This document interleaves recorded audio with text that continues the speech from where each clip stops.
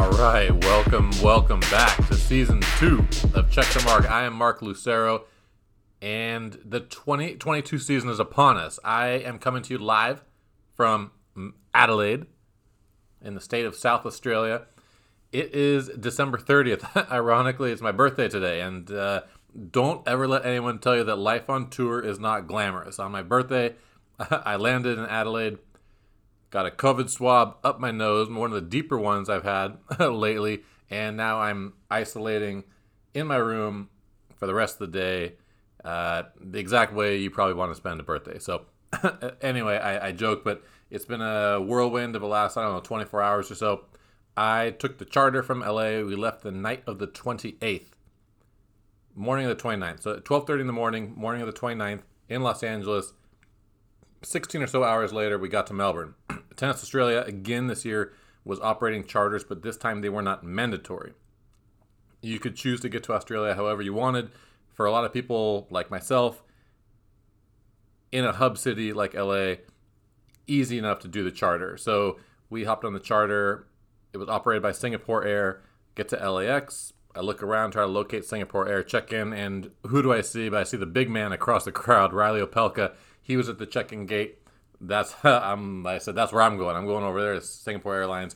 Checked in, made my way down to the gate, jumped on the bird, and the flight was wide open. It actually felt like there were more flight attendants than players, maybe around 45, 50 people max. It was a great plane.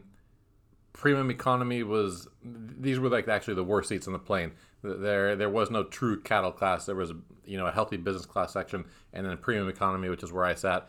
Great recline. Got a good 8-9 hours of sleep. Non-chemically induced, which was a pleasant surprise. I was just so tired by the time I got in the flight. I closed my eyes and boom, it was halfway over. So that was a pleasant surprise, and the food was fantastic. Customer service of the flight attendants, second to none, so props to them. And again, big thanks to Tennis Australia for just making life easy with the second year in a row of charter flights for us. You don't have to deal with all the other hoops that you normally have to go through. A bunch of flights left or from around the world. I think there were 20 in total. A couple from South America, a couple from Asia, a couple from the Middle East, a couple from Europe, I want to say London, and then a couple LA flights. Our flight was mostly Americans. There were a few of the Mexican guys I know that play doubles, and then a couple of the randoms who were connected from other parts of the world. But for the most part, a lot of Americans on this plane. Very thorough check-in process. The visas were done ahead of time by Australian government, and Tennis Australia helped a big part. So they're connected to your ticket. You go there, they ask you for your vaccination record, which I couldn't find mine for the longest time. I was worried they weren't going to take the digital one. I have a LA County digital record in my Apple Wallet, which is very nice of them. But how we don't have a federal or a national electronic record that's available to all people right now is mind-boggling. That being said, when I opened my passport, sure enough, there's my actual vaccine card, because I had planned ahead a couple weeks ago and popped it in there. So anyway, I had the vaccination record, had to show my PCR test from earlier that day. Man, big challenge getting a PCR test in LA right now with this current Omicron surge, but got it done. And yeah, easy enough once I got on the plane. Very quiet gate. Like I said, there were very few people on the plane, and just an overall pleasant trip. We landed at Melbourne Airport.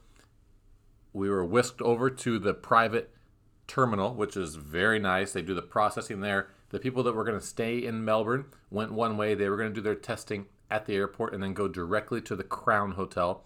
Those of us transiting to Adelaide were taken to a separate part of that terminal. We collected our bags. We were processed and went through customs, and then we waited up in the private lounge for our bags to be loaded, and then we hopped on the second charter, which was about an hour flight time over to Adelaide. Piece of cake. And again, Tennis Australia making it very, very easy. And this flight probably had about 20 people, maybe 10 from our flight, and then another 10 or so that had been waiting from a flight that either landed in the morning or landed the night before. I can't remember. So anyway, that made it very, very easy. Kind of a long day of travel, but again, all the hoops you normally jump through in commercial travel, we're just made it very, very easy. We get to Adelaide Airport. Again, Tennis Australia helped collect our bags. We popped us on the bus directly to the hotel where we went to check in. You get your credential, you get your room key. They had a table, right in the front for us. All our stuff was already ready and already waiting. Once you get those items, you go down to your COVID test, like which I said I did earlier. Did the COVID test, now isolate in the room. Test comes back supposedly 6 to 12 hours. Probably will come back overnight, and then tomorrow we'll go to practice. The procedures here in South Australia are a little different. In the state of Victoria, you test negative, then you're a free person until your next test on day 5 or day 6. Here in South Australia, you test negative, then you enter the soft bubble, which means you can move freely between the tennis courts and the hotel, but nowhere else. You're not allowed to go to dinner or whatever, to Best Buy or whatever store you want to go to just yet. You got to pass the 72-hour window where you're in this soft bubble. So you can stay at the courts as long as you want. You can do whatever you want in the hotel, gym, etc. You just can't leave either of those two areas, and you got to stay in this little bubble. I have a great window. I can see the tennis courts. I can see the cricket ground. I'm excited to be here. It's my first time in Adelaide. Really cool geography on the way in. Mountain, beach. I mean, it reminds me of California. My favorite things. So I'm excited to see what the city has in store. I want to see some great tennis as well. And I'm really excited, to be honest, to kick this new season off. But before I go, I want to touch on the Peng Shuai situation. My guy Patrick McEnroe has been all over this, continuing to stay on the story and bring in new guests and update his listeners. So if you really want some more on that story, I would check out his show, his podcast. But I will say, I stand, just for the record, I stand with Steve Simon, with the WTA, have done a very courageous move. I think it was really the only move. And I look at Under Gaudenzi and the ATP, completely inadequate response. They need to do more. I don't think the ATP should be playing in China. I think they should stand in solidarity with the women. I think the IOC has just been an absolute embarrassment, carrying water for the Chinese government, saving face. Dick Pound was an absolute embarrassment. I saw him on CNN a couple weeks ago doing an interview trying to cover up. It's just a complete joke. I think China should have lost the Winter Olympics that are upcoming. I'm glad the NHL is not going. It's unrelated to that. I think they're not going because of the worries about the COVID situation and players getting stuck over there in China, disrupting their regular season.